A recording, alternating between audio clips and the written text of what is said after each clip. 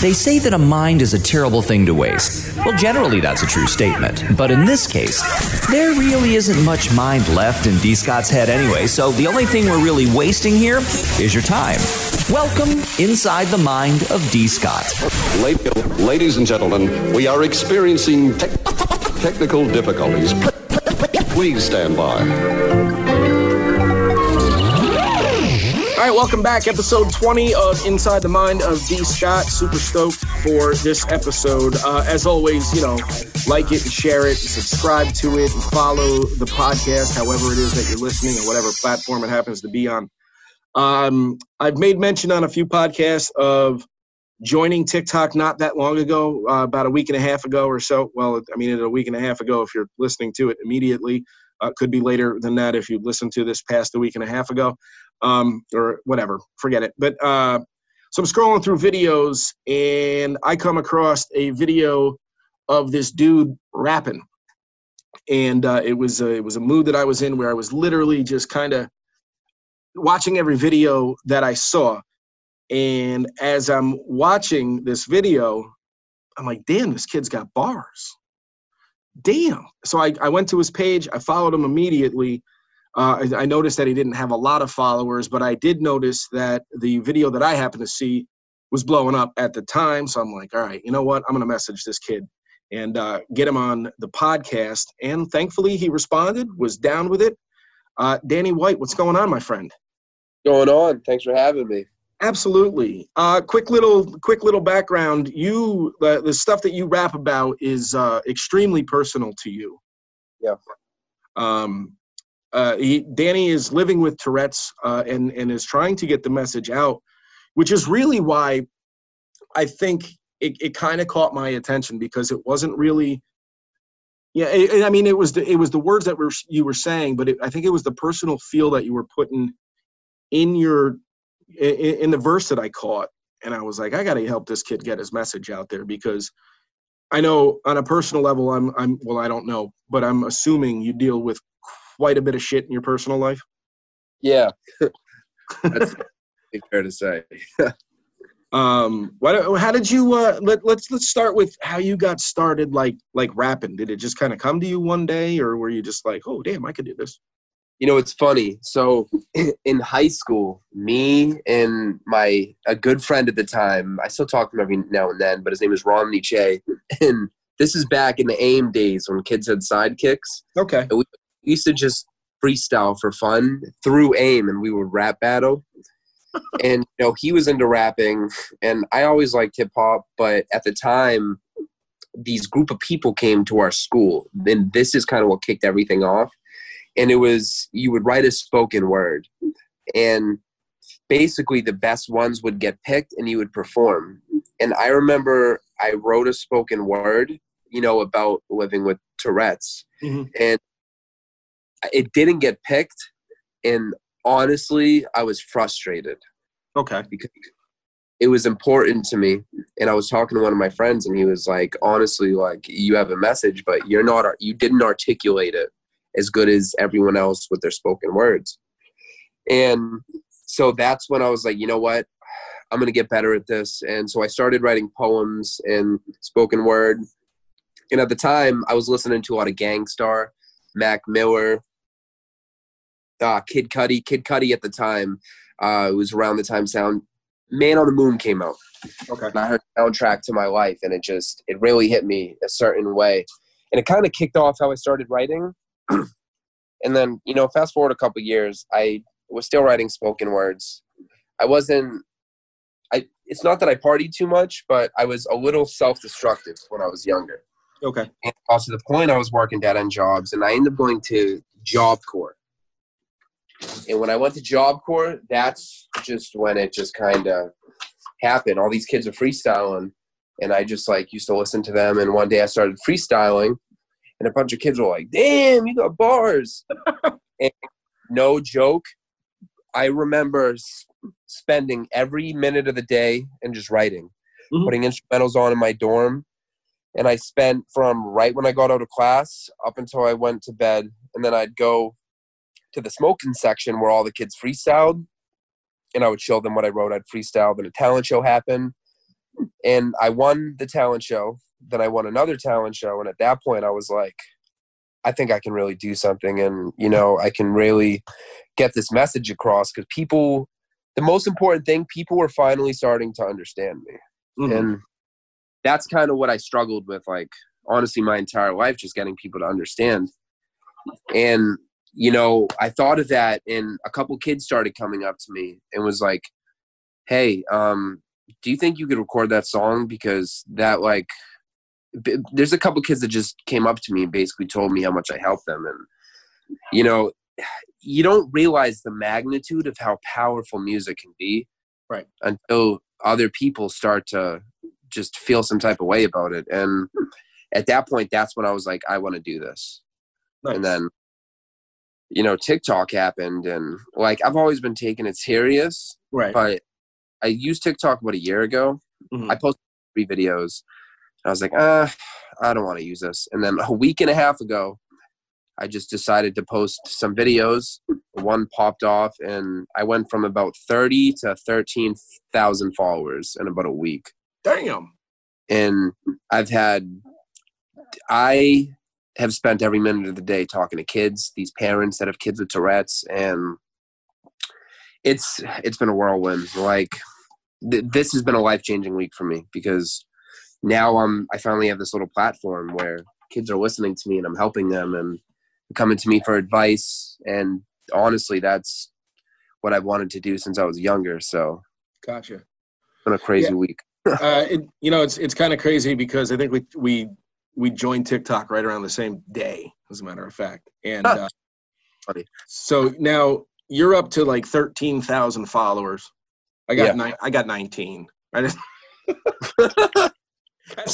that's where I'm at right now. I got 19 and a total of 73 likes on the 5 videos that I have posted. But at the same, you know, I mean, really, as long as you're sticking with it and you're putting something out there, if it reaches somebody, then so be it. You know, I mean, it's not. And I'm thankful that you joined it, because it gave me an opportunity to talk to you and get to know you a little bit. And you know, it's really cool that you now have this platform, and through TikTok. And this is one of the things that I actually love about social media, is you're reaching people. It's one of the positives of social media, aside from all the other bullshit that's out there.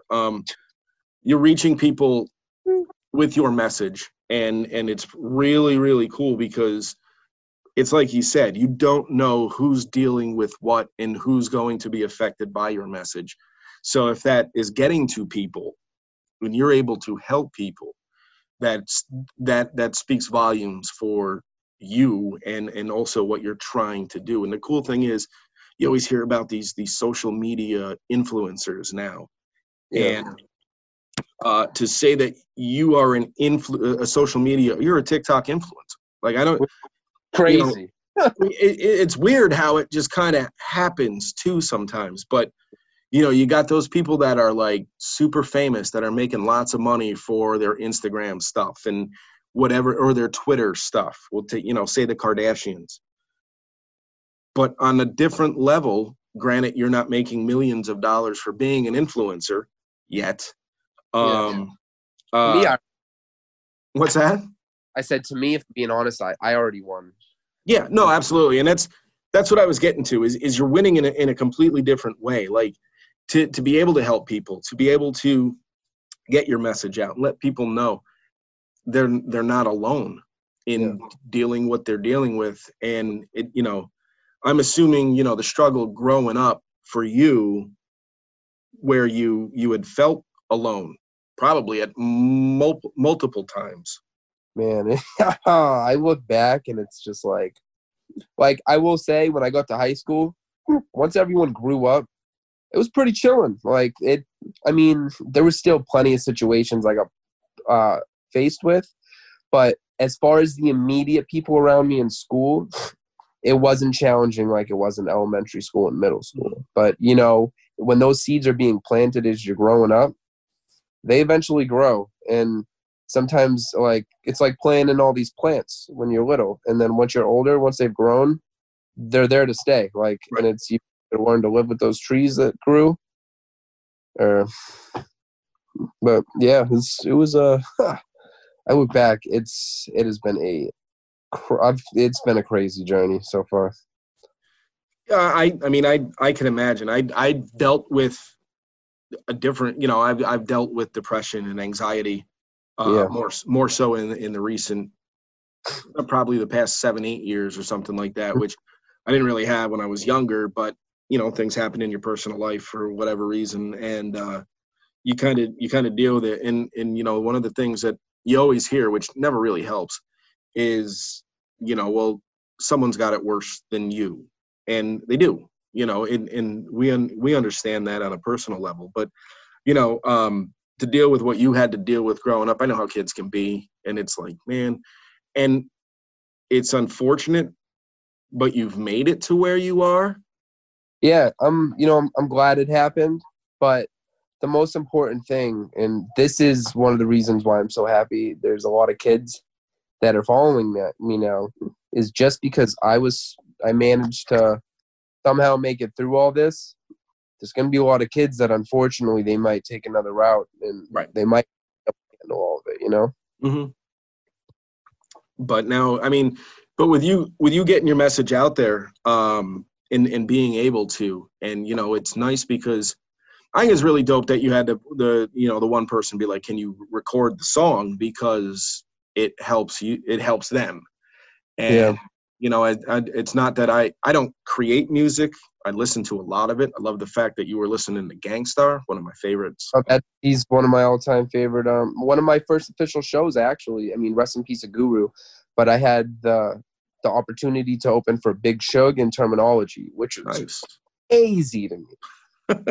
Like, that's dope. I mean, I've been listening to. Well, I didn't spend a lot of time with Gang Starr. I do enjoy them. I have Hard to Earn on my phone, which for me was probably my favorite album, because one of my favorite songs when I was growing up was DeWick.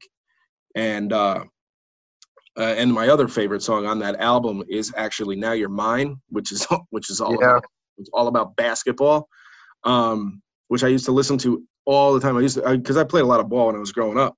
Mm-hmm. And I would listen to that on the way to the court, wherever I was going to play.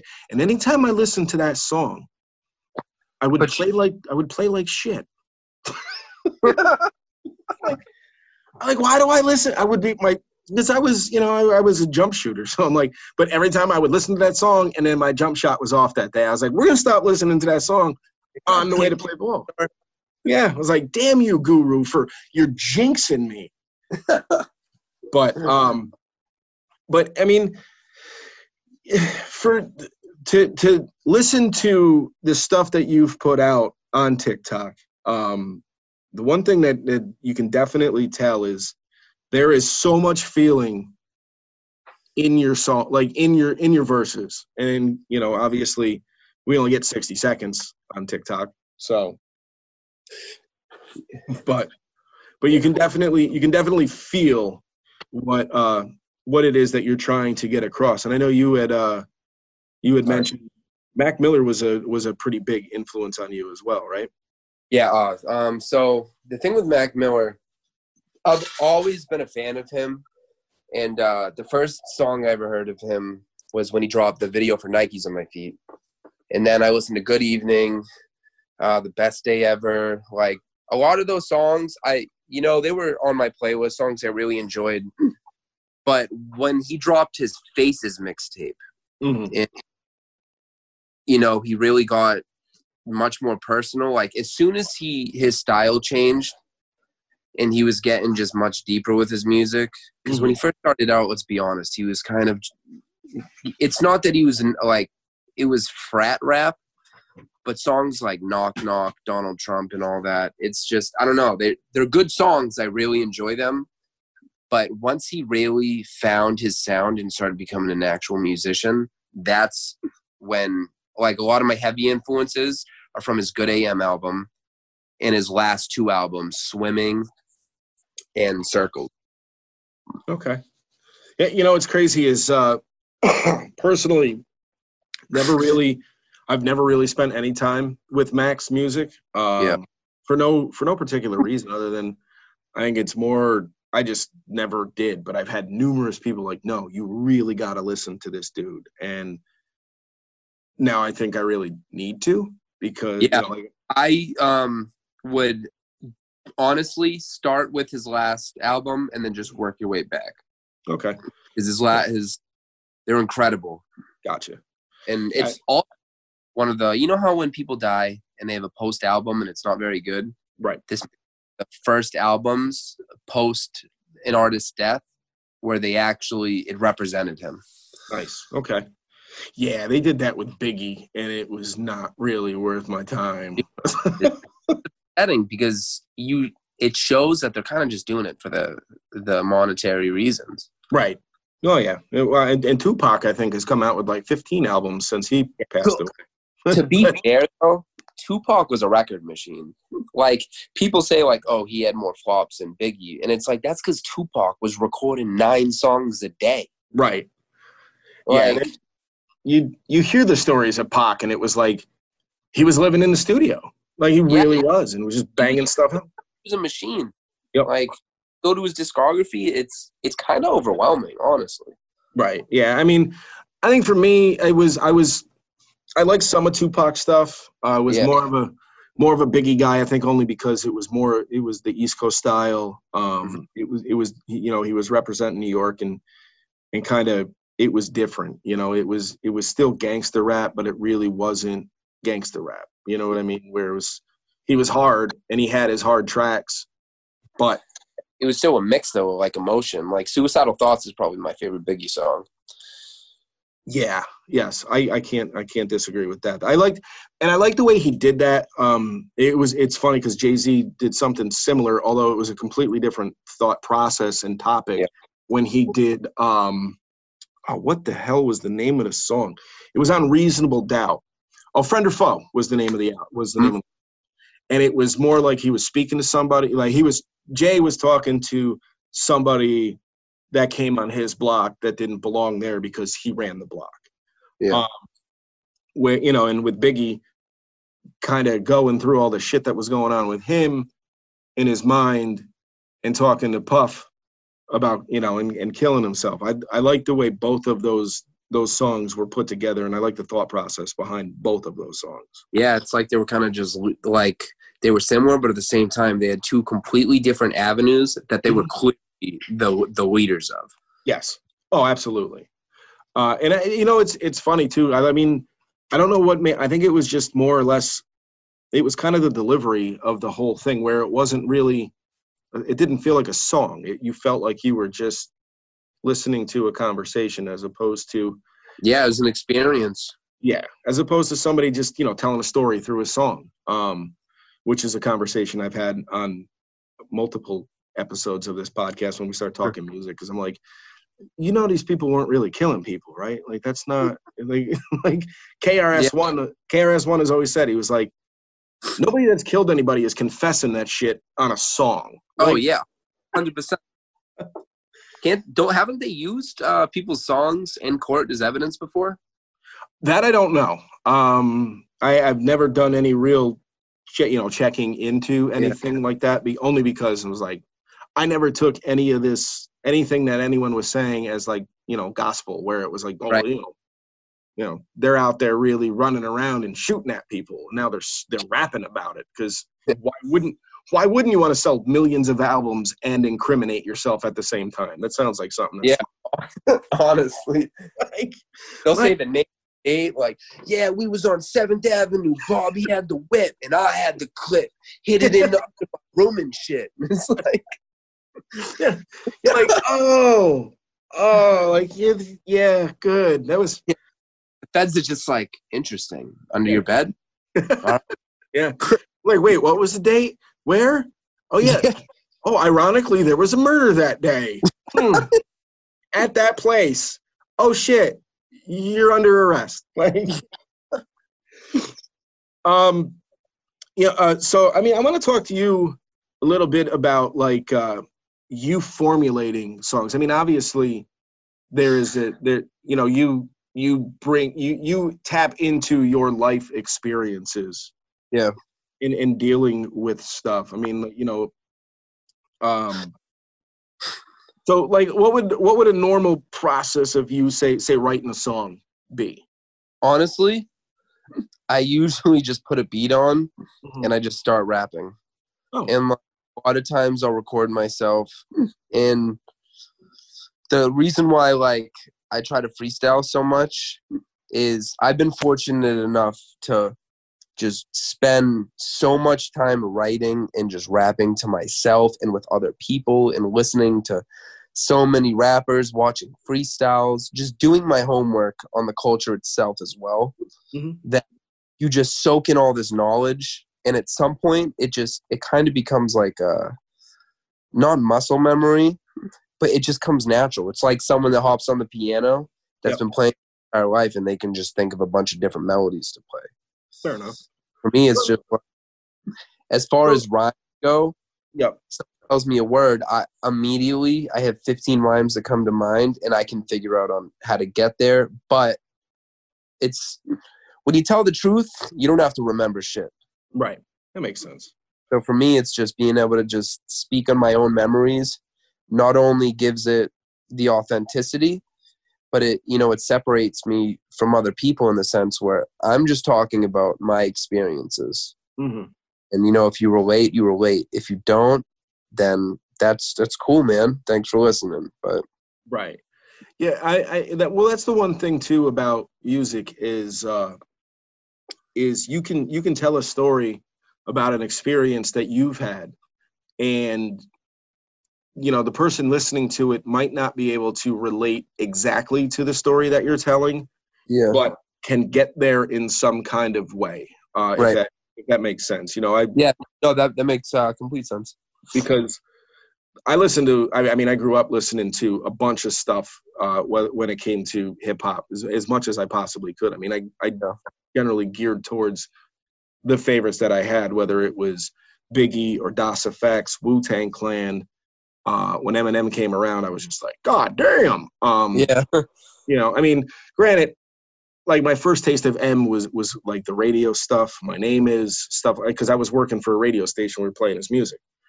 But then I started listening to, when he came out with the Marshall Mathers LP, the first time I heard Stan, I was like, holy shit. I was like, the way he told that story was just, and not that I'm saying anything that anybody doesn't know. I mean, that was just, that whole song was ridiculous. It was everything, the aesthetic of it, the vibe, the video.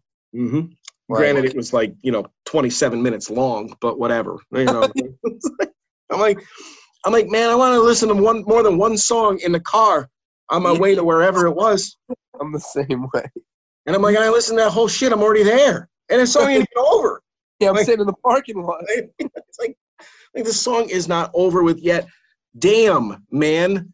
But so I gravitated towards my favorites. But like I said, like listening to stuff when I was in high school, listening to The Chronic or Snoop Dogg's Doggy Style, and I fell in love with the songs on those albums. Like I couldn't really relate to what they were saying. Like what do I know about growing up in South Central?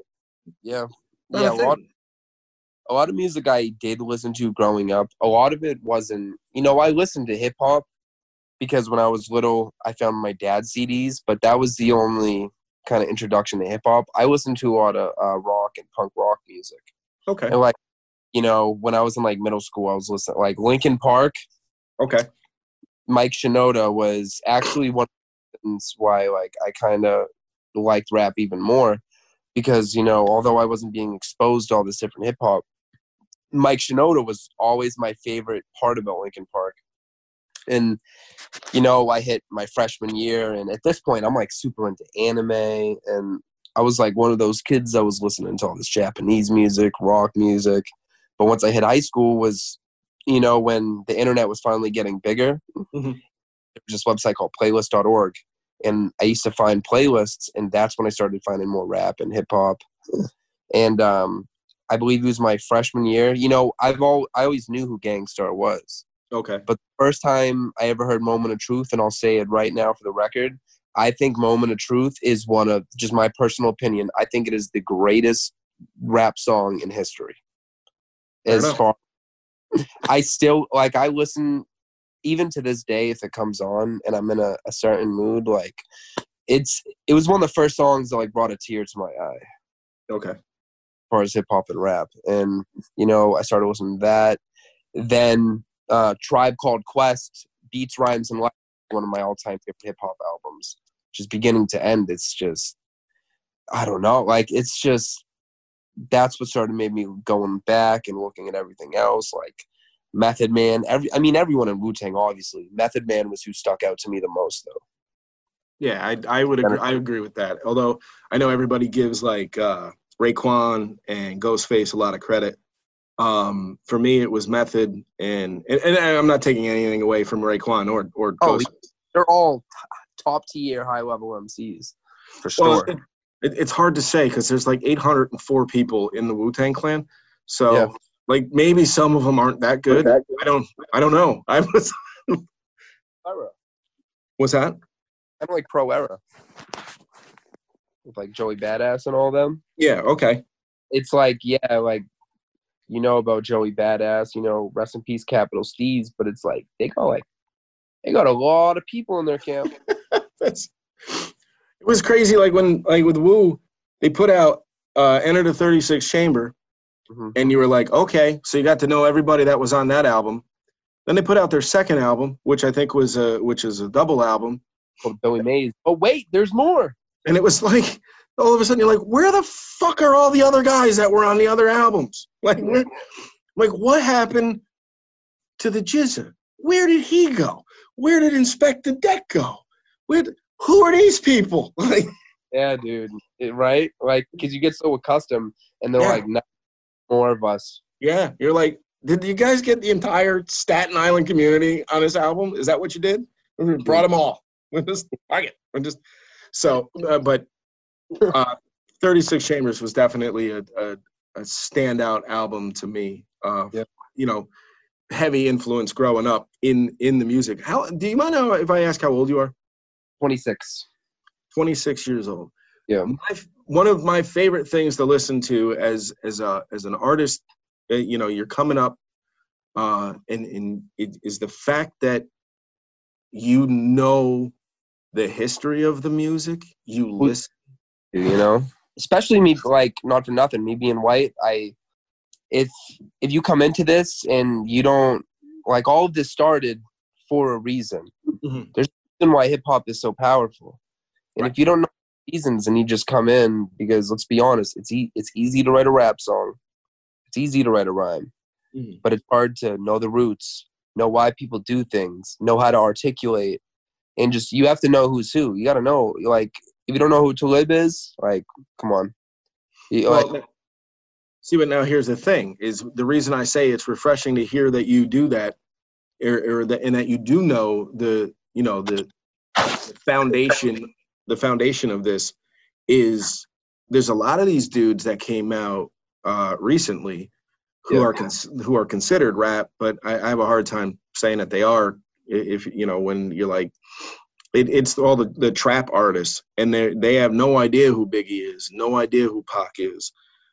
If you were to mention Guru, I guarantee, if you don't know who Biggie and Pac are, you sure as shit don't know who Guru is. Dude, there's quite a few people where we're talking rap, and I'm like, yeah, Guru is my favorite rapper of all time. And they're like, Guru? I'm like, Gangstar? And they're like, I think I heard of them. I'm like, what? Yeah. It's like this hip hop thing existed well before Lil Yachty and Lil fucking anybody, all the Lils, except for Lil Wayne. Like, I get it if you're 16, and I get it, but I think at some point you should at least try to learn and soak up knowledge, and just, like, I don't know. It's just important to know the history of where everything came from, because it's bigger than rap when it comes to rap. Yeah. Oh yeah. No, you're 100% correct. I mean, I have a 12-year-old and a 17-year-old, and I spend, well, now, especially with the 17-year-old having a license and doing all her shit, she's working, and right. So she's like, I got shit going on. I'm like, yeah, I get it. And neither of them live full time with me. I make sure when I spend the time with a 12-year-old who comes around more because she doesn't have the freedom. She don't have a choice. She's like, can't drive herself anywhere. We listen to not only old school hip hop, but I got her listening to Frankie Valli and the Four Seasons, Buddy Holly. We listen to pop punk a lot, where it's like she loves Simple Plan, she loves Good Charlotte, she likes Goldfinger, and I'm like, Goldfinger, that's a name I haven't heard. I had a Scarface. Nice, dude. And they for them, like, it was funny how I got turned on to them. Like, I was listening to a lot of that shit when it came out and really blew up, when, you know, like, because the radio was playing it all the time and I was playing it, and a lot of people that I was hanging out with listened to it. But I found Goldfinger because of Tony Hawk. Like, yeah, you what know, was it? Red Balloons that was in that, or Superman.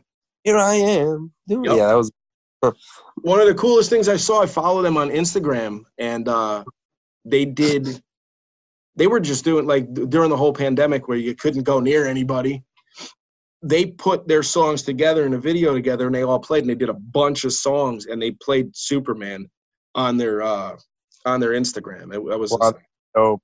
I gotta watch this because I love that song, and they're re-releasing Tony Hawk Pro Skater, the original. Like, it's September. I can't wait. It's funny with so I knew them from Tony Hawk because I loved the Tony Hawk games growing up. But what made me like them was when I was like 9 years old. I was young when it was, you know, Rocket Power. Mm-mm. So it was a Nickelodeon show. Okay. About kids that like skateboarded, rollerbladed, like they lived like on the docks, like they called tourists like shoobies. And they had a movie that came out, and they had a song on there called 99 Red Balloons. Yep. And it was a lot of ska music. And I remember my grandmother got me the album, and I used to just listen to them. And then I ended up finding their other music. And then when I got older, I found out, have you ever listened to Streetlight Manifesto? I've heard of them. I've never spent any time with them. Yeah, once you listen to them, that's when you're in too deep when it comes to ska music. Okay. I've heard the 99 Red Balloons from Goldfinger. That's a remake from like an 80s song, I think it it's was. French. It's another language, I know that. If it's not French, I'm going to feel like an idiot. It's probably not French. I know it's another language, though. It might be German. I'm not sure. I just know it's not in English. Yeah. It was a language that I do not currently speak. like I would need subtitles for it because I do not know what they're saying. Yeah. Less Than Jake was another big one that I enjoyed. I remember Less Than Jake. I didn't go out and buy any albums from them, but I did see them at a show. They did it. They like one of the first Honda Civic tours that went around. It was Simple Plan, Good Charlotte. It wasn't on Simple Plan. It was Newfound Glory, Good Charlotte, and Less Than Jake was part of the tour, and there might have been other people as well. And I saw Less Than Jake on the show. I had no idea who they were. I was literally there to see Good Charlotte. Fell in love with Newfound Glory after I saw him live. And Less Than Jake, I like something about, you know, making a punky record that has trombones and trumpets and all that. You know, it's just that's why I like ska music. It's just like the vibe of it. Like I don't know what it is, but it's just something about hearing those trumpets or sax. Yep. Certain notes that they hit with the guitars, I'm just like, this is so fucking dope. Yeah. I grew up listening. I grew up I'm Polish, so my grandfather and my great uncle, 76, long time ago, 70 plus years ago, started a family polka band. And up until this past December, they had maintained, not my grandfather and my great uncle, they're long gone, but my father and my uncle maintained that band up until they played their last gig last December. It was 70 plus years as a polka band. So I fell in love with A, the music, B, the trumpets and the sax and clarinets, because it's always been a part of polka music. Mm-hmm. So to hear that in a different, you know, I mean, trumpets it's not like, you know, that's all we hear, trumpets and sax and all that shit. But I was like, I like this. I was like, it's like rock music with trumpets. I was like, this is great. So, which also helped me fall in love with, You know, like the other, and I get this wrong every time. The dudes from Boston, the rock band. Dropkick Murphys. Thank you. I get it Dude, every time. If you don't know their name, you're not from Boston. Well, I'm not. I'm from Albany, so we're good. But, Oh yeah, no, exactly. But for me, every time I think of them, every single time, Mighty Mighty Bosstones comes into my head. I have no idea why, but I'm like, that's funny. I saw them on New Year's Eve like 4 or 5 years ago. They're so dope live. The Mighty Mighty Bosstones? Yeah, the impression that I get, like, I remember the first time I heard that song, I'm like, this is the greatest song in the world. I saw a performance from them not too long ago, you know, because since we've been stuck in the house for like 3.5 months. They do a live show? What's that? They did a live show, like, on a stream? I think, they may have. You know what? I'm not 100% sure what I was watching. But they did. I watched the video, and it was on stage, so it might have been a live. They might have been doing like a live streaming show, right? And they did the impression that I get, and I was watching the one dude literally just dance around. I was like, that guy. I'm not sure he really sings anything. I think he just dances, but he has a microphone. I mean, he's supposed to sing, but he's not. So it was like. I literally could have been that guy in that band. Like, he's not doing anything. I could have been bouncing around. No. Like, kicking up. You know what's like, I told you about how I discovered Goldfinger. I discovered Mighty Mighty Bosstones because I was a big fan of Digimon growing up. Okay. And I saw the Digimon movie, and they played Impression That and anytime I hear music in movies and I really like it, I'm like, I need to look this up. And then I remember leaving the movie theater, and I went on, oh God, I think it was like Rhapsody. It was one of those like hella illegal music downloading sites. And I looked up like Digimon soundtrack, and I kept looking for it, and I finally got it. And then I didn't know the name of them for the longest time. Mm-hmm.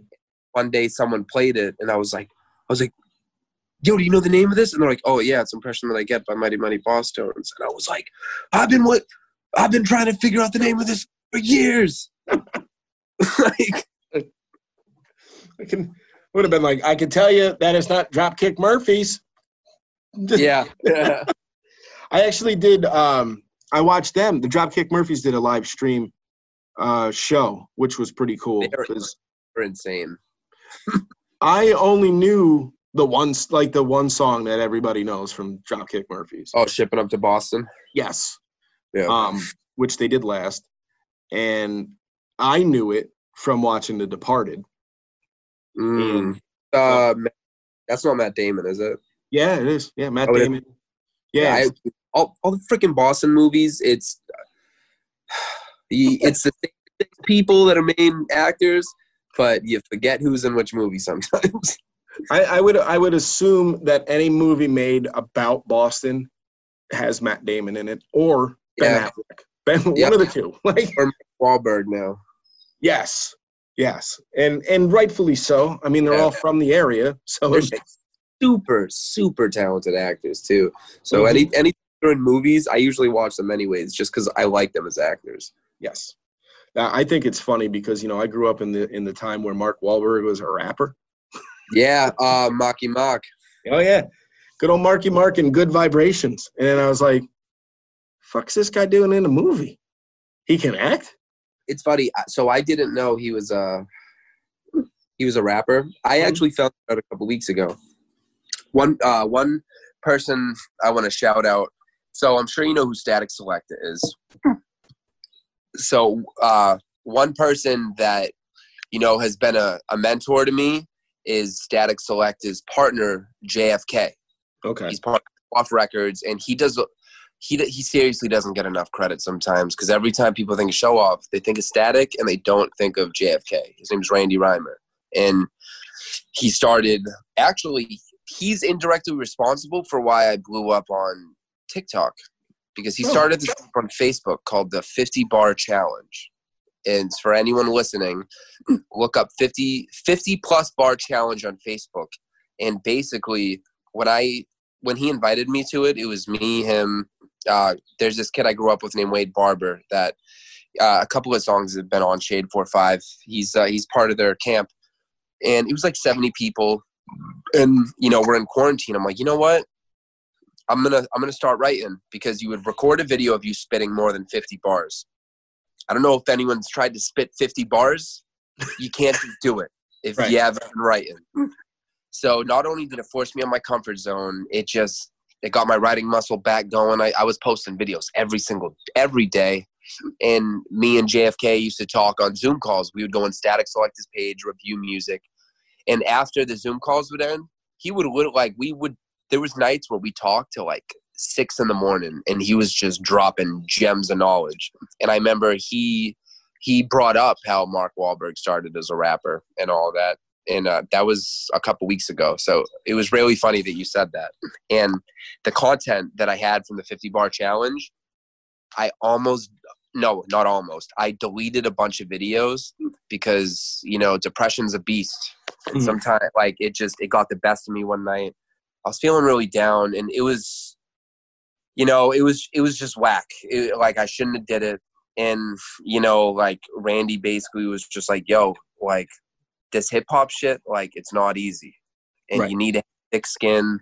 But he had a real talk with me, and he shared a lot of knowledge. I ended up bringing the videos back up, but all that content was really what gave me all these creative juices again. I was feeling inspired, and that's when I was like, you know what, I'm gonna make TikTok again, put a couple of videos up, and that's when the one that blew up, I actually was like, let me just do a video real quick before I go to work. I was in the parking lot at work.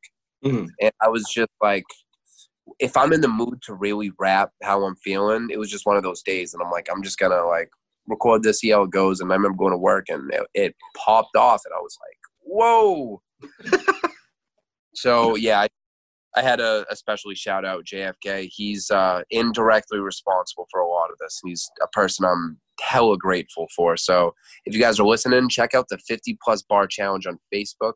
They go live on Static Select's page, and they review the rappers that post videos on there. And there's a lot of, I don't know, for the people that don't know who Static Select is, he's basically DJ Khaled, except his albums are all the top, all high level MCs.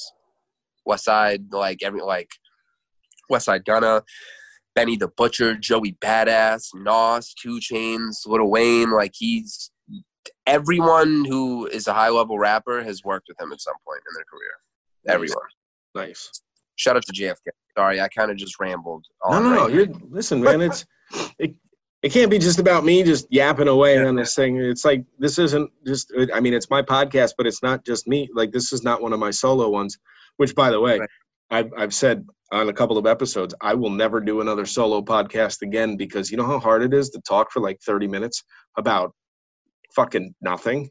Dude, I live streamed for the first time the other day, and it was so many people in that live stream, and I was just I'm so glad, because I was using that to think of stuff to say. I was freestyling too, but when I stopped freestyling for all of them, I was doing rap challenges. They'd give me words, but then after a while I'm just so what'd you say? Yeah. What'd you breakfast? I'm just how do I my friend Tallest is a big Twitch streamer now. He kind of blew the fuck up. He's been working, and I actually I'm yo, dude, how do you just keep the engagement? Because sometimes it gets a little difficult trying to make sure you're talking to everyone, and because part of Tourette's too. So it's a syndrome. A syndrome is basically a package of disabilities. Mm-hmm.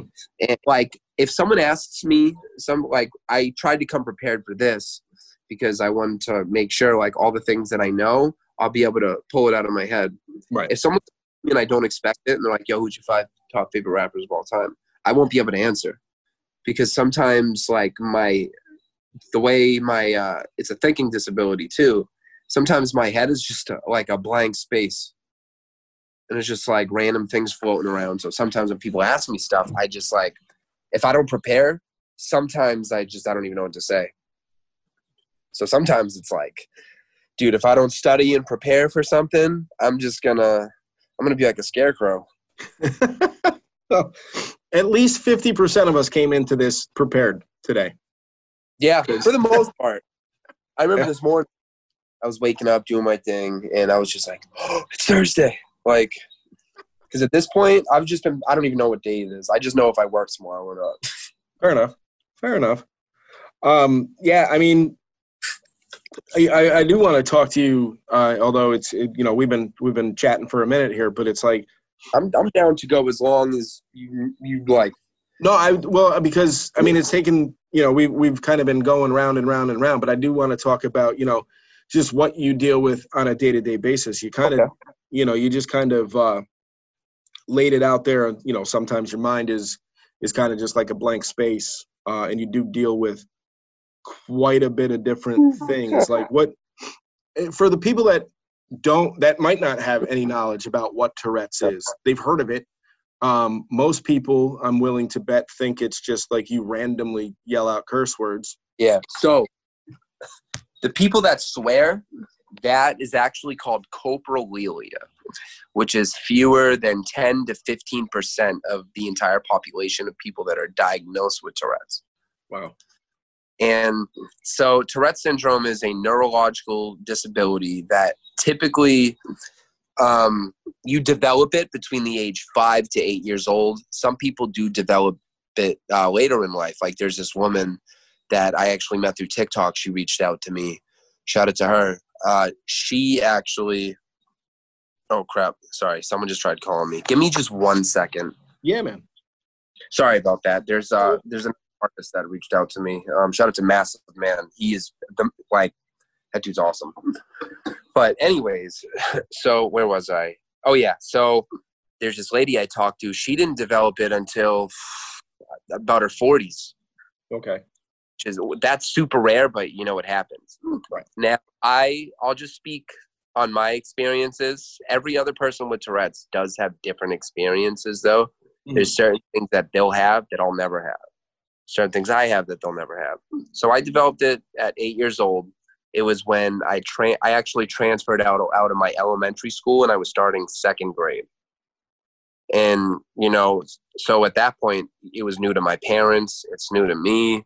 And before I was diagnosed and they took me to a doctor, they thought I was doing it on purpose. Kids were super, super mean. And, it was just a lot of kids just pointing, laughing, and mimicking. And I used to make a screeching sound. I would roll my eyes. So to go back to what the syndrome actually is, it's a lot of involuntary motor tics. And the best way I can explain how it feels to have it, imagine having an itch. And, you have to relieve that feeling of being itchy. You have to itch it.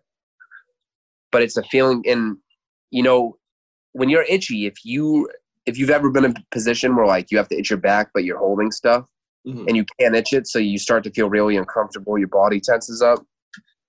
That's exactly how Tourette's is. If I have the urge to tick and I don't tick, I'm going to tense up. I'll feel really uncomfortable. Sometimes I start breathing heavy. And some days I just won't do it as well. It depends on my stress, my excitement. I posted a video actually 4 or 5 days ago. It was 4:30 in the morning. I'm exhausted. I am exhausted. I've been up for 16 hours. And someone commented, they're like, yo, where's your syndrome? And so it's one of those things where, unfortunately, when people find out someone has Tourette's, subconsciously, they're just going to stare at them and wait for them to tick because they won't see it. And that's definitely something I've been facing with now on TikTok. So many, and a lot of people will comment and be like, the best thing about music for me, which is, I forgot to say this earlier, it's one of the only times when I forget I have it. And it's even if I'm twitching, if I'm in my bag and I'm really just rapping my ass off and I'm into it, it's the only time I really feel comfortable, because having Tourette's can be super uncomfortable. Even when I'm playing video games, I'm trash at battle royale games because you get one life. All it takes for me is to close my eyes for 3 seconds and someone hit a corner, and I open my eyes and I'm dead. So, I mean, obviously that's not that's just an annoyance. Right. But a lot of people, it's just the ignorance behind it, because some people, there's a person in my family. I won't mention their name just for the sake of, like, just for the sake of not mentioning it. But it's a person I used to stay with every year when I would go visit them on the summertime. And he's very old school, and he always thought it was fake. He thought I was just doing it for attention. And I remember being at a carnival one time, and I'm playing like this balloon game where you throw the dart. Yep. And like he grabbed me by the neck and was like, "You need to stop doing that shit or we're leaving." And we ended up leaving. We'd go to diners and yeah, so like things like that. It's just, and I didn't ever speak on that until the only person that knew about it was my little sister, because my little sister was with me. And I don't know. I was it's not that I was afraid, but it was just like when you're younger and you have all these people telling you things, you kind of start to believe it. So you don't even question it anymore. And I remember being like 15. It was one of the first times I actually drank, and it was at a party at my friend's house. And I just like, that's when I just vented about it one night, and I just like broke down. And then the next day was when I ended up telling my parents about it and all that, and they had no idea. And the other people that, you know, did know about it, like, it was just crazy. And it's one of those situations where, like, because it's just how dangerous ignorance really is sometimes, you know? Yeah. Oh, absolutely. Especially kids. And that's like a big reason too I wanted to have this platform, is because I know for a fact there's kids right now that are in the same shoes that when I was younger. And actually, one of the lines I wrote in one of my songs that I just recorded is, I'm Danny White, I could help you how to live. I'm trying to be the person that I needed as a kid. And because I know there's a lot of kids right now that are like, it sucks when you're going through something and there's so many, there's no one, like, not just no one around you understands you, you know, because they don't have. Right. And I think that's one of the greatest things. I mean, listen, we're all trying to, you know, find a purpose, is to, you know, in what we're doing here, why we're here, whatever. And I mean, I don't know you from Adam really at this, but I've gotten to know you a little bit and watching your stuff and listening to your music. Right. And I can definitely tell you that, you know, you found the reason that you're here. And, yeah, you know, and it's unreal. but man, it's got to be a pretty amazing feeling for you to know that you are now, you can be a voice for the kids that are dealing with what you dealt with in some fashion growing up. And, you know, for you to be here and doing what you're doing, it's, you know, it's like you said, where you, like, depression is a motherfucker. Like, yeah. It's like that dude that crashes the party. And it's like, yo, y'all having a good time, but I'm about to start this fight with this kid real quick, and the cops come. Bro. Like, yeah, no, I get it, dude. It was, it's a bastard. So for you, you know, and for you to be as strong as you've turned out, and even, and you still deal, I'm sure you still deal with it, because depression never goes away.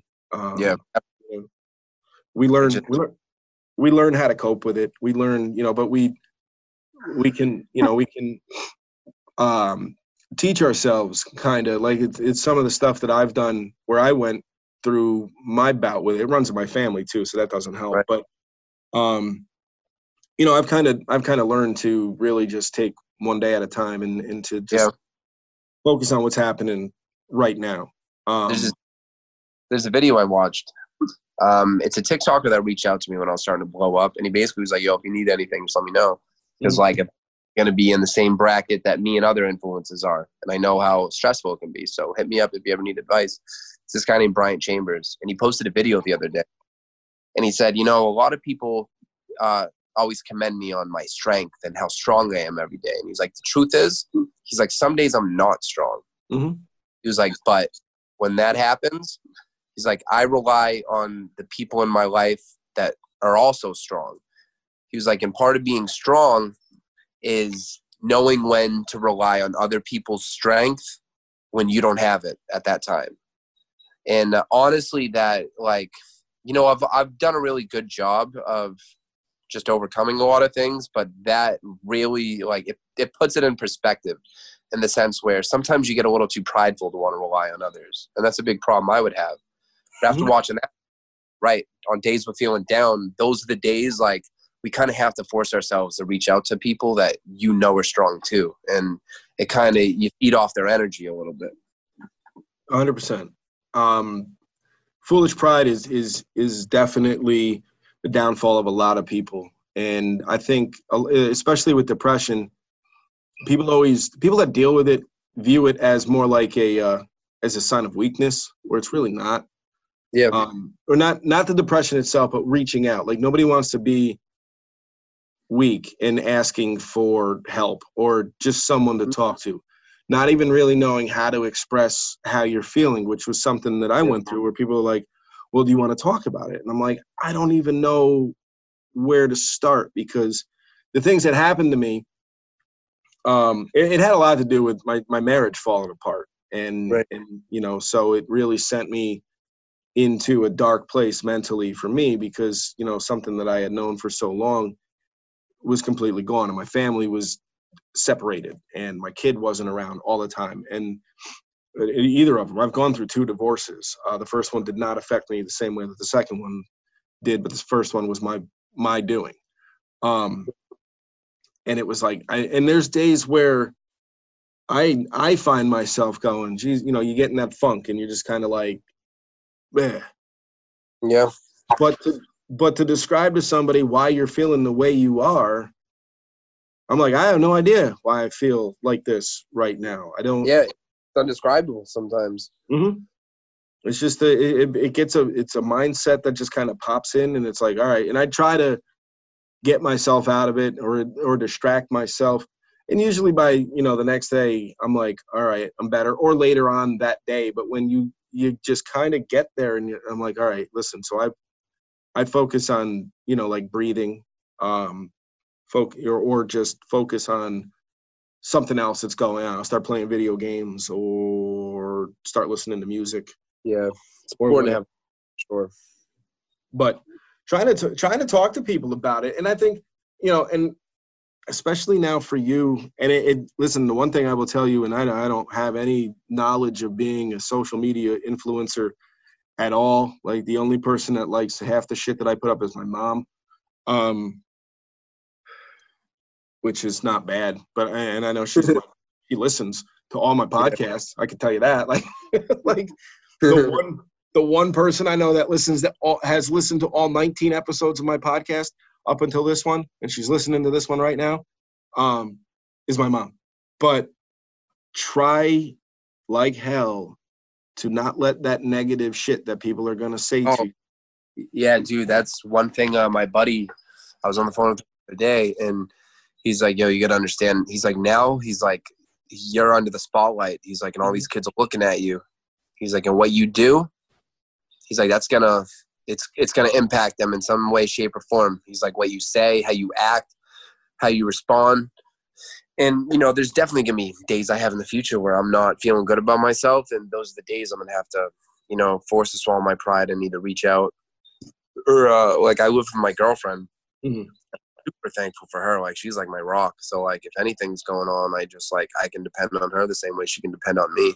Right. And, yeah, now, like, the fact I have this platform, it's like, it's just that more important. And you see other artists that have these huge platforms, and they're like, me having a platform doesn't matter. Like, it's not my fault. All these kids are listening to what I say. And it's like, you can't, whether, like, you want to or not, you're pretty responsible for your platform and what you say to them, especially kids, because they're very malleable. And it's very easy to mold how they think. And if someone they idolize is acting a certain way, they're like, oh, I can act like that too. Word. Yeah. And then they start acting on some bullshit. And that artist will be like, what? That's not my fault. That's his fault. And it's like, at some point, you got to kind of be responsible. Yeah, I agree. Because to an extent, like, if they idolize you, which I understand, nobody is asking for anyone to idolize them. Yeah, not total accountability, but you still should be mindful of what you say. Yes, absolutely. It's kind of like, it's funny. I find myself, as I start thinking about all this times that I've talked music with people on here, and I always go back to Eminem, but M has come out and even has lines in his songs where he talks about, making sure he's got something to help someone get through something. Right. And I think it's great when any artist can do that and be mindful of the people that they're influencing, because nobody's really asking to become famous, although I can't really think of anyone that starts out in a garage band and wants to stay in a garage band. So you're definitely getting into music, A, to make the music, but B, like, this is why I never really talk about anyone selling out. You wanted to make money doing it. You wanted to become famous. Well, now you gotta take everything that comes with it. You can't pick and choose what you want to be responsible for, because at some point you're gonna be responsible for certain things. Obviously not all. Like, it's like with Eminem when he talks about the borderline, like, killing people and like hi kids, do you like violence? Want to see me slip both? Like, all the, like, certain kids like that, those are the ones that, they need professional guidance. Yes. At that point, of course, like, I don't know, it's a mixed bag.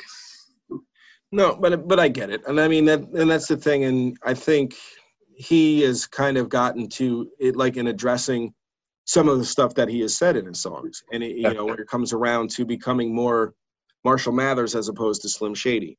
And but if you're listening, it's kind of, I mean, that's the impressionable people, and they don't even necessarily have to be younger. I think it's just impressionable people who, general, there's people my age that still will crack. Like, I cracked, and I'll say on here, because I wanted so much attention growing up. When I hit high school and I finally got it, I still thought I had to act differently to get attention. And, I used to lie about stuff like, oh yeah, I totally did that, when I didn't fucking do that. Right. Kids would be like, damn, Danny, you're sick. And it's like, once I got older, like, I look back and it's like, damn, like, if I was just like, even like, the reason why people just are so attracted to me now and they always want to be around me is just because I decided one day, I don't care what people think of me.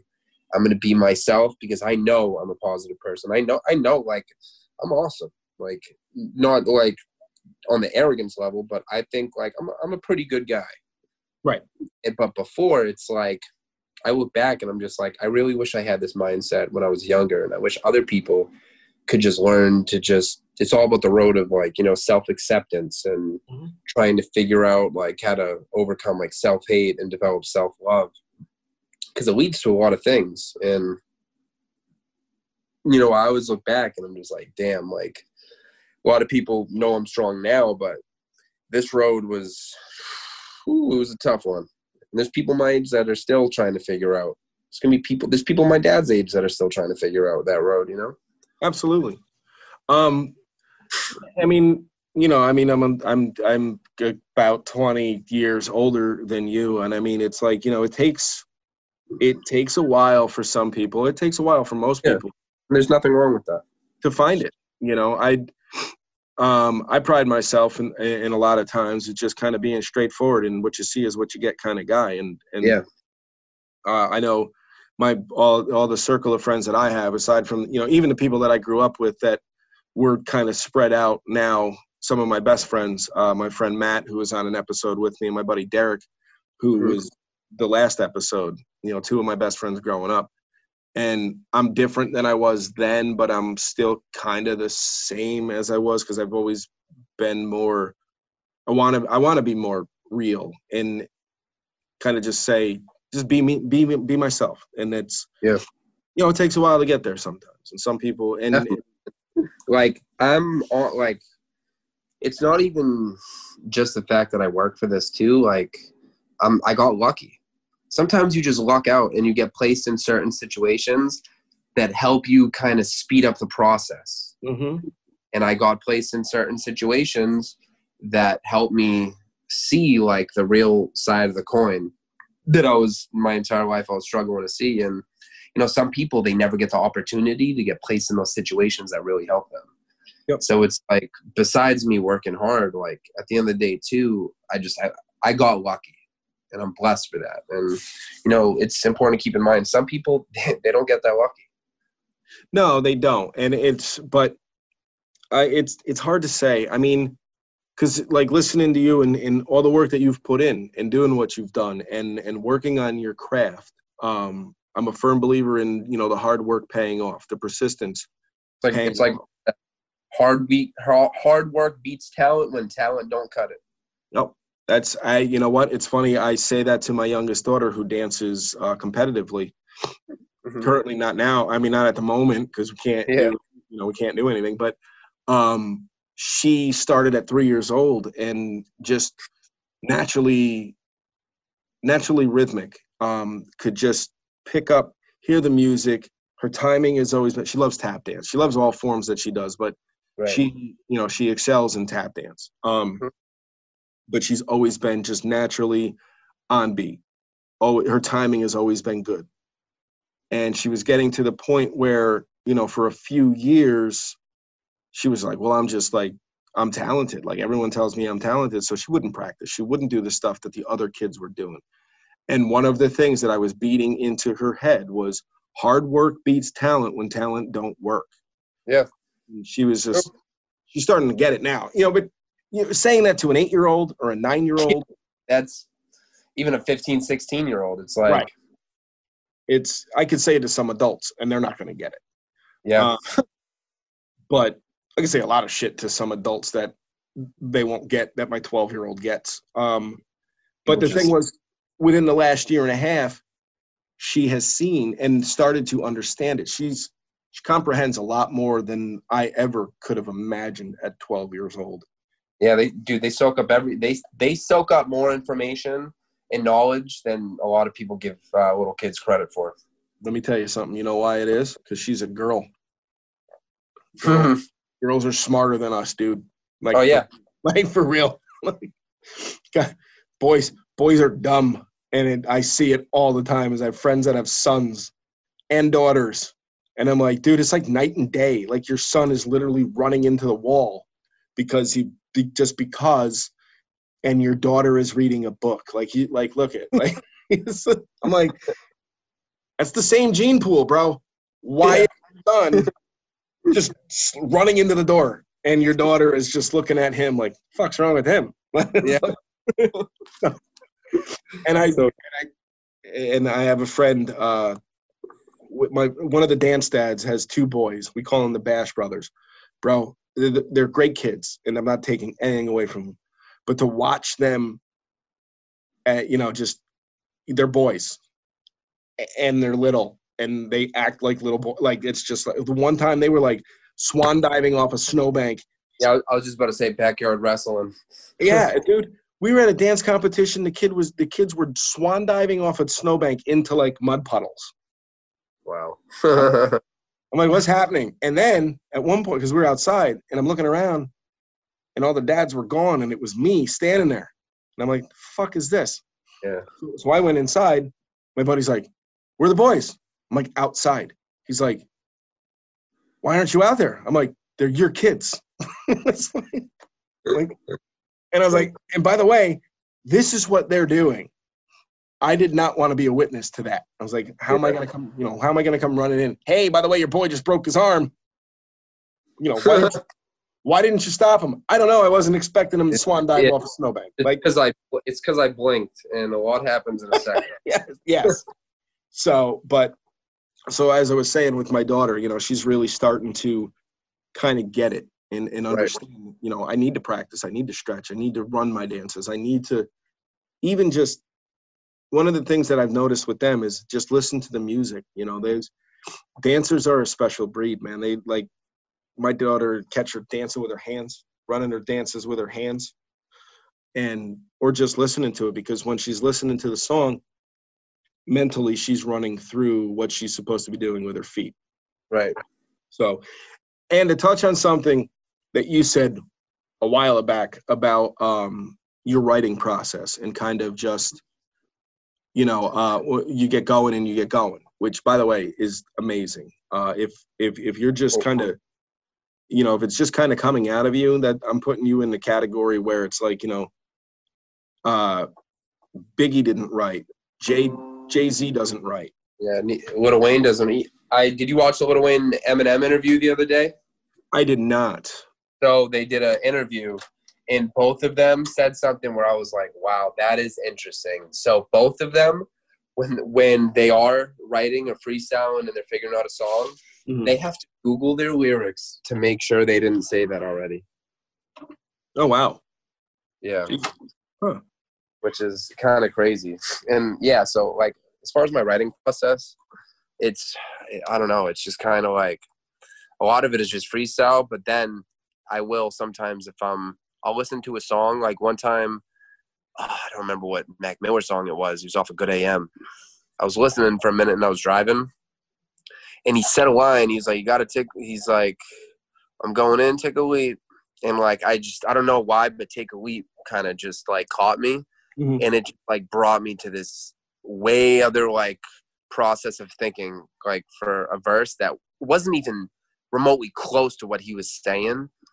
But like, it just, I don't know. It just like kind of just, it was like it's like a roll with dominoes. Like he just dropped the first domino and all these dominoes started falling. And I just randomly, I'll start thinking of stuff and I'll either pull my phone out and record, or if I'm not anything, I pull my phone out, put my headphones on, and I'll have a full song written in 5 minutes. Damn.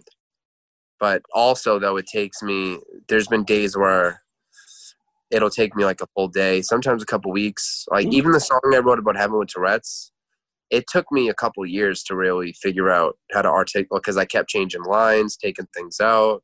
And now I'm finally at a point where I think I wrote the two best verses I could possibly write. And it took me like, honestly, it took me about 5 years it wasn't up until like 6 months ago where I was like, yeah, I can't make these two verses better. I think I articulated it in a way where not only I would record myself rapping too. And I'm part of this subreddit for people with Tourette's. It's a Tourette's subreddit. And I'm like, hey, what do you guys think of this? I want other people that have this to tell me if I was able to articulate this in a way that you guys can appreciate. And tons of people are like, oh my God, this is the greatest thing ever. Like I cried. Like this, I've never heard a song where someone explained my exact situation. And then it felt right. Right. And then when I posted it, I was just, I was like, yeah, I finally wrote the verse that I've been trying to write for years. So sometimes it takes a while sometimes. Well, I mean, I can imagine that it would, especially with something that's as personal as something like that, you know. So being a perfectionist in creating can be a blessing and a curse. I mean, you know, you're constantly fighting with yourself going, was this good enough? Was this good enough? I mean, again, to go back to what, like with Eminem, we know that Eminem is a perfectionist, and you know, he's his biggest critic. I'm hearing stories now, like Fat Joe was like, he sent me like 6 verses for the Lean Back remix that he did. And he wanted, a lot of people do that. They'll send 10 verses because they're like, nah, I can't do that one. What if it sucks? But when really that's amazing. Well, and Joe goes, and it was, I think he did it with Lean Back, but he also did it with the song that they just did. That was not that long ago. And Joe was like, listen, he goes, I was listening to him and I don't hear any difference, you know, but M was saying like 1 or 2 putting the inflection on a different word as opposed to, you know, it was a different word in the line that Joe wasn't picking up on and couldn't hear, but M knew what he was doing. And but Joe's like, they all were great and all sounded exactly the same to me, you know? So yeah, it can be tough. And that's the one thing too. I mean, not that I don't know from experience, because I don't create art like that. I've been in the creative field with radio for 20 years. Yep. That's a whole beast in itself though too, you know. What's that? That's a whole beast in itself too though. It can be. I can spit out, I can deliver a message in 8 seconds. Like, like this song intro's only 8 seconds. All right, well, I got like 40 words I got to say, so I better talk fast. Or word edit. Yeah. But the creative process, the one thing I can say about it, which I'm sure you know, is it comes and goes, man. You're going to have days. Oh, I was at the studio last night for 4 hours, left with nothing done. Oh. I was mad, and it was my creative juices. Like, my engineer makes beats, and he's he's really good at making beats. He's really good at what he does. And everything he was playing for me, I'm just like, I can't think of anything. And we decided to work on some beats because what I was trying to, so mainly I only rap really to, what I like to rap on is like 95 to like 100 BPM. A lot of things he told me is like 120, 130, 150. And I'm like, I could do that. I couldn't do it last night. And it's when you don't have those creative juices flowing, honestly, it is so freaking frustrating sometimes, but it comes and goes, just like you said. It does, man. And it's like, you know, I mean, I'm on a completely different level with it, but there are times with radio stuff where it's like, hey, we need to come up with we have a contest coming, or we're doing this event, and hey, can you write this promo? Which luckily for me, like, I don't deal with a lot right now. But I've had my boss come to me and be like, dude, we need a promo. I'm super swamped. Can you write something? Mm-hmm. And like, for me, I want to write the most entertaining, creative promo that we can that's going to be on the air, because I know it's something I wrote, and I can be like, oh, I wrote that, you know, and then it relays the message. It's more outside the box thinking, because our job really is to catch your attention with something that's going on. So if I can do that in something I write, I'm like, oh, and job well done. Well, if you just throw it at me and like, oh, by the way, I need it in like an hour and a half. It's like, what the heck, dude? Like, I can't, like, I need to be in a certain frame of mind to even write, you know, if it's like a 20-second promo, dude. I'm not looking at writing a 3-minute song, 3.5-minute song. It's just, but I'm like, you're getting some basic shit. Like, that's it. Like, that's what you're getting. Yeah, like, I could have put something out last night, but I wasn't happy with it. So I'm like, I'm not doing that. If I go to the studio and I'm not confident, or if I'm not happy about what I'm recording, I'm not going to do it. And it's just, it wasn't the frustrating part too. It wasn't even his fault. It was like, it was all me. I was at work. I wasn't looking at any beats. I wasn't looking through my verses. I was just like, I'll do the same thing. Cause the night before I just showed up and I was like, I already know what verse I'm gonna do. I already got a beat. Like, and I expected like, oh, when I get there, I'll do the same thing. I'll already know the beat and verse. And that was not the case, which is an important message. People just, even if you don't think you should probably prepare. Well, yeah, no, I mean, yeah, but you know, you do, it comes and goes. Like, creativity is not always just you're not always in that creative space, you know. So, you know, I mean, like, even what happened last night wasn't necessarily your fault either, you know. I mean, it's just, you got to be in that mood. The mood has to. Sometimes it's just not there. Yeah, you can't force it to happen. Right. You know, there's nights where I'm like, I'll come in to do a show, and I'm like, man, this is going to be a basic show. Like, I'm not going to say anything over, you know, I'm going to deliver the message as basic as I possibly can, because maybe the day was stressful, you know, leading up to it, or whatever the case may be. And you get in the studio, like for me, I get in my studio and it's like, oh, well, you're going to get real simple messages that I'm going to tell you. Yeah. And that's it. And then there's other nights where you come in and, you know, for me, it's like, I'm saying what I need to say, but I'm saying it in a more creative way. I'm saying it with you know, there's jokes and punchlines that are in there, plus the message that I'm saying. And I'm like, well, what the fuck? I was like, well, yesterday sucked. Why? What happened today? And then I come in tomorrow and I'm thinking, oh, well, I did it last night. I killed my show. And then the next day I'm like, back to real basic again. It comes and goes. Like, what are you going to do? You know, it's not, and that, you know, there are people that have amazing shows every day, morning shows. But most of them are they're natural shows, but they also have writers and they have other people to rely on. Right. Yeah, it's more about some people can just be like, I can't be consistent. That's my biggest problem, consistency. And some people, they're consistent when they're not even trying to be consistent. It's just, it's like, it's weird, but it's just, you know, if you're not consistent all the time, it's just, you can learn to work around it. Yeah. I mean, listen, like for me on the radio, being basic sometimes is okay. Like, you know, more times than not, because a lot of times the creative stuff that I'm saying and doing is getting wasted on the listener because they're not really paying that much attention to what I'm saying. Right. So for me, it was like, that was funny. Ha ha ha. But I'm hoping that my friends or other professionals in this business were listening because, you know, Sally, the listener, didn't even hear what I said. She was like, oh shit, he's playing Roddy Ricch. Yay. But didn't hear the first 14 seconds of the song that I was talking over that I said, you know, I said what I said, and it was like, that was a good break. My radio friends go, that was really good. I like the way you did this, and it was funny. And like one of the first times I ever talked over Blinding Lights from The Weeknd, I was singing Aha, Take On Me, because it's the same fucking song. I don't if you listen to it, it's actually like 4 80s songs combined. I'll check that out and also notice that. What Weeknd song is it? Blinding Lights. Blinding Lights, okay. Yeah, everything he's putting out right now is very 80s influenced. In Your Eyes, where he's got like the synthesax playing in it and shit. I'm like, the fuck? I'm like, what is going on? I was like, is that a tenor sax? One of my favorite Weeknd songs to this day is still his Drunken Love remix. I don't know why. It just, I wish he would rap sing more.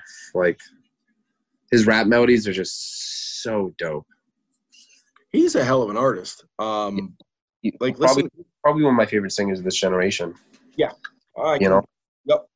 Absolutely. I was just like, I never really, I mean, again, like the songs that I play on the radio are not necessarily, I do not listen to them outside of work. Yeah. To an extent. I'm kind of forced in, you know, my hand gets forced. Yeah, you got to know, too, just like what's hot. And sometimes it's going to take time outside of work to figure that out, too. You only get so many hours a day.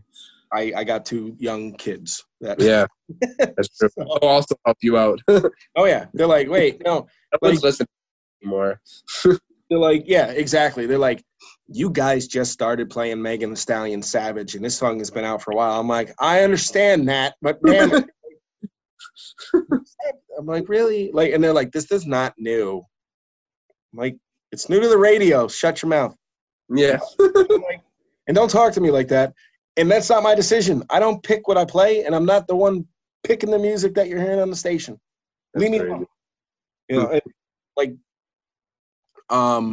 now where I'm starting to hear Rockstar on the radio now. And I'm like, oh, this song isn't just a TikTok song? I thought it was just a TikTok song. Like, dude, there's a couple songs on TikTok that I'm like, I want to look this artist up. Like, I just looked up, oh goodness, what's his name? Sleepy Hollow, I think. Found him because of a TikTok trend. He's pretty dope. Okay. I would check. Pretty dope. I was in his other music. Like, I get these damn songs. Like, I've been walking around literally like all day today singing Rockstar, just the part that I see on TikTok, because then I stopped, and then my daughter walked by and started singing it again, and she goes, just in case that song wasn't in your head anymore, I wanted to put it back in there. That's funny. I'm like, yo, my youngest is so me, it's scary. Like, the little smart ass that she is. And she's like, she just looked at me. She's like, Daddy. I'm like, what? She's like, brand new Lamborghini cop car. I'm like, really? Come on. And then I heard the song. And then I heard the song on the radio, and I was like, oh shit, this song's on the radio too. So, and it's funny now, the influence that TikTok is having on actual like songs that are getting played on the radio now too. Dude, yeah. So I've seen a couple rappers have blown up off it, and it's like, I don't know that. I mean, I will say sometimes I'm sort of a pessimist, Mhm. but some of my friends are like, yo, bro, you know those like videos they talk about rappers that blew up for TikTok? They're like, you're going to be one of them like 6 months from now. And I'm like, I always think like I got 13,000 followers this week, but it's probably going to stop. Like that's probably where it's just going to stay. And I'm just going to like, but I also have always said, I prefer 1,000 hardcore fans that I can actually reach instead of 1 million, because, you know, if you ask anyone that follows me, I respond to I try to respond to every comment, but I respond to every single message. And kids are like, oh my God, you actually responded. I'm like, yeah, dude, I told you guys, like, I do this so I can help people. So it's like, why wouldn't I want to have a conversation? Like, I downloaded Fortnite on Xbox. I don't play Fortnite, but a lot of kids play, and I'm like, hey, I'm trash, but I'll play Fortnite with you guys. No problem. You guys can carry me. Nice. And yeah, it's crazy. One of the people I talk about on here quite a bit is Gary Vaynerchuk. I don't know. He always said, if you make music and you're not a TikTok, you're fucking up. Yep. And he was right. And he always talks. He stresses responding to people that message him or comment on his stuff. Yeah. And to hear you say, you know, you might not get to every comment, but you try to respond, or you respond to every message that you get. That's another. What's that? And people remember it, and I don't do it just to do that. Like I legitimately want to get to know everyone. Like I've met so many interesting people, but Gary Vee said that. I watched another video, and they're like, if you haven't been banned from commenting too much, you don't care about growing a fan base. And I'm like, damn. And I've been banned twice already. So, I mean, listen, I don't know if if you keep putting the content out, that's the one thing too, is putting out. Oh yeah. I post I try to do at least 2 posts a day. Okay. But good. It's like now old videos are starting to get more exposure and they're popping up. Like the algorithm, basically TikTok is looking at my page, I think, and they're just like, damn, everyone is fucking with this kid. So it's like how they say like the rich get richer. Like once you start to get more established, you just keep getting more established as long as you're putting out relevant content, because TikTok sees all the engagement and they're like, everyone keeps going to this kid's page, rewatching them, so they just keep pumping it out to other people, and then other people see it, and then but again, you know, it could stop tomorrow, but for everything I have already, like I'm already it's great, dude.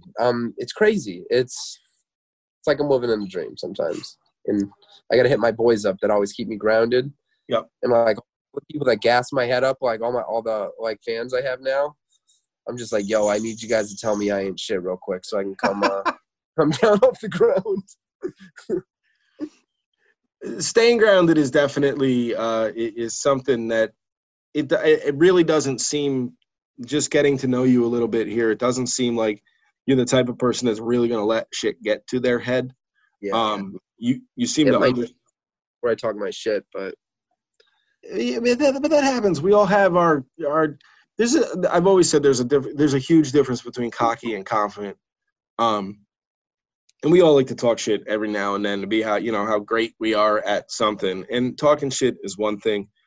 Starting to really, get caught up in the hype, that's a different thing. When you really get lost on all that. So I'll think with hip hop, like some people are just like, oh, like they talk nonsense, and like, which some songs, if someone older hears, I get, but like the arrogance in rap, like Not for Nothing, is probably what helped me the most growing up, because like all these people that think they're the shit, it's like you want to be like that. You want to be in a position where like obviously not like there's a difference, like you said, between confidence and arrogance, but like we need to have our days where we feel like the shit. That's why, honestly, like, even though so many people hate on Russ, like, I love Russ because Russ is one of those people like, yo, I worked for this. And granted, he has a chip on his shoulder sometimes. He's allowed to do that. And it's like some people are like, nah, he's too arrogant. But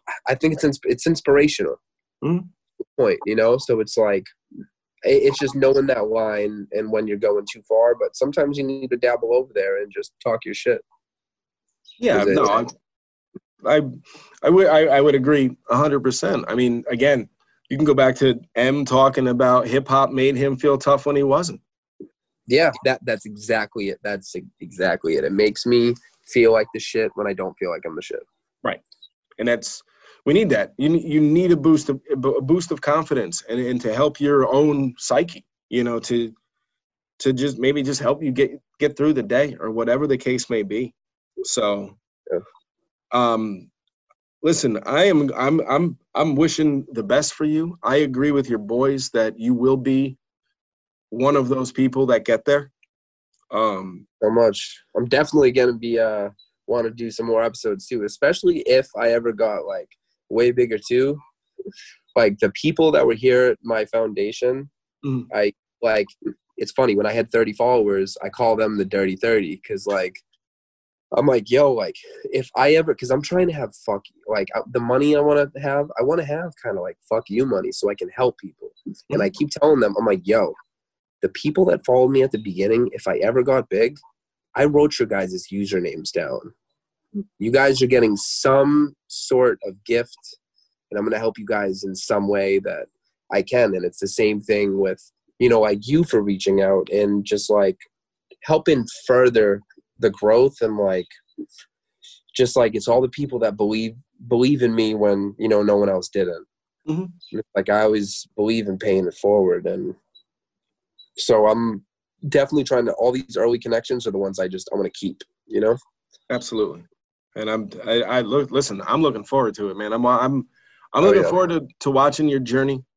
And for me, reaching out to you, it was kind of me stepping out of my comfort zone too, because I'm not usually one of those guys that just kind of hit somebody up like, hey, I do this thing, especially when like, I don't know what kind of impact my podcast actually has. Like, I have no idea. And it's really not why I do this. Like I talked with my buddy about it the other. What's that? You just do it for the love. Yeah, it's fun. I get to. It's an outlet for me. I get to talk to people that I enjoy talking to. And you know, my buddy Derek was just kind of like, you don't really look at yourself as a podcaster yet. And I'm like, no, not really. Like, and so for me, asking you to come on, I'm like, you know, if we can reach a few more people for you and put them on to what you got going on, great. You know, that's, I wanted to help get your story told in some way, shape, or form. Right. And I appreciate you hitting me back, because like when I sent that message, I'm like, all right, well, we'll see what happens. And you know, everyone's like, well, what's the worst that anyone that can say is no? And then you know, it is not for nothing. So I posted a video rapping about Tourette's like a month and April 4th. I messaged it to some big rappers that I look up to. One of them saw my message and liked the video, and I'm watching him on Instagram live. And I was like, thanks so much for checking out my video. And he shouted me out, said how much he loved it, and he learned. You know who it was? Lupe Fiasco. Wow, nice. Yeah. That is blown. Because Lupe is, as far as personal favorite rappers, like I'm glad I'm able to think of this, because he's also one of my favorite. He's a big inspiration too. Like, I mean, obviously Kick Push is crazy, but I remember he dropped a song called Bitch Bad, and he talks about like the contradictions between people wanting to be called a bad bitch, but they don't want to be called a bitch. Right. It's just like about how like men treat like women and how certain, it's a really powerful song. And so like I was shook when he like, honestly. That's great. So it's crazy how everything kind of falls in place sometimes, you know?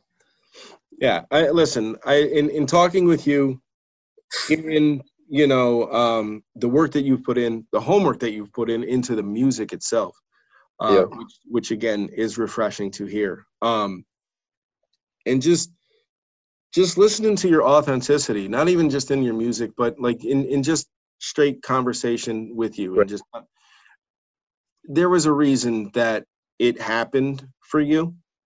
Yeah. So run with it, man. And keep getting that, you know, just keep getting your message out there. really the best thing I can say to you. I mean, that's literally just from life experience because I don't know shit, you know. But like Nick Hustle said, rest in peace. This is a marathon. Marathon always continues. Absolutely. And I don't know, you know, I can't say that I'm an expert at anything. I know a little bit about a lot. But I know a genuine person when I speak to them. And like I said, I can hear the love that you put into what I've heard. Yeah. And I appreciate that. And if that's what you put into your music, man, listen, like I said, there is a reason that this shit went the way it did on TikTok, and you know, made me extremely jealous that you had fucking 13,000 followers in like 3 days. I was like, dude, damn, I gotta start rapping. I was like, honestly, dude, a couple rappers that I know, they were making, because I told them, I'm like, yo, like, you guys that are dope, like, artists, you guys need to get on here. And I know some people, too, like, it's the thing that's crazy. Now I'm at a point I'm starting to have leverage. And I've had people, you know, my family, all my best friends, a lot of people in my city have always supported me. But when this thing happened and I posted about it on Facebook, a lot of people started messaging me and suddenly liking all my posts that, like, never even gave me the time of day before. And it's like people feel more inclined to, like, it's one thing to talk about, yeah, I'm going to do this. But it's like once they start seeing them do it, they're like, damn, let me tune in now. And it's like, it's kind of messed up, but at the same time, it's like, it's kind of crazy. You start to see how people really act. And like, there's people I reached out to that never hit me back before. Now they hit me up. Right. Like, well, listen, that's going to happen. Just because people will treat it as now, well, what can you do for me now? Which is unfortunate, but you know, that's a human characteristic that's out there. So it's true. Listen, if what happens to you happens the way I think it's going to happen, you better get used to that shit. Okay. Yeah. You know what's wild too? I've been trying to be a train conductor for years, and I finally got because I work for the trains, and I start train conductor class next week, and it's like gonna take up like a lot of time, and I'm like kind of like literally like when I'm not in school for train conductor, it's like I knew I had to work hard before, but now with the train conductor class, because I'm not just gonna fucking quit, like that's my backup plan. Right. And it's like, so I'm going to be learning everything about the railroad, and I'm also going to be trying to push music and talk to everyone. It's the work that I have to do a week from now is, right now, it's nothing compared to how I'm going to have to work this summer. Gotcha.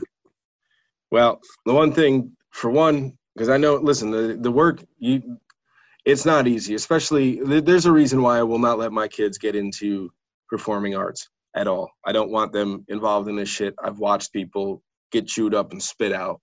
It's not for everybody. For sure. You seem to have the heart, and you seem to have the hustle for it. Don't let your mental health or your physical health suffer because of it, though. Yeah, a lot of people do that. Yeah, and that's the only thing I can really say, especially coming from a mental mindset. That's kind of fucking redundant, but not that you're fragile mentally, but dealing with some of the stuff that you have to deal with your mental health. Just be careful. That's all. Don't burn yourself out, because that's a bitch. Sure. So, but listen, man, there's a reason, and I give the guy some credit. There's a reason that Diddy's as successful as he is. Yeah, honestly. That guy fucking, I think he sleeps like maybe 2 hours a night, 3 hours a night. Like, yeah, it's about what I'm at right now, if I'm being honest. I mean, I'm still getting, like, I got some good sleep this morning, because I was just like, all right, I'm going to bed. Like, it's morning, like, But it's, just eating healthy. And like, I forgot to eat the other day because I was so busy talking to everyone. I was at work and I forgot to eat. Yeah. Hey, listen, I've gotten to a point, and I'm not even like that busy, but I've gotten to a point in my day I was like, holy shit, it's 9 o'clock. I haven't eaten all day today. Yeah. It's nuts. I had one. Like today I had watermelon. I ate like a quarter of a watermelon. That was it. Oh, and by the way, I actually was like, because I had the watermelon in my fridge, and my daughter never ate it when she was with me over the weekend or over on Sunday. She's like, let's get watermelon. I love watermelon. I'm like, okay. Yeah. And we just sat in the fridge. So I was like, fuck it. I got to eat it, or I just spent the money for nothing. But I saw something on TikTok that was someone cutting a watermelon with dental floss.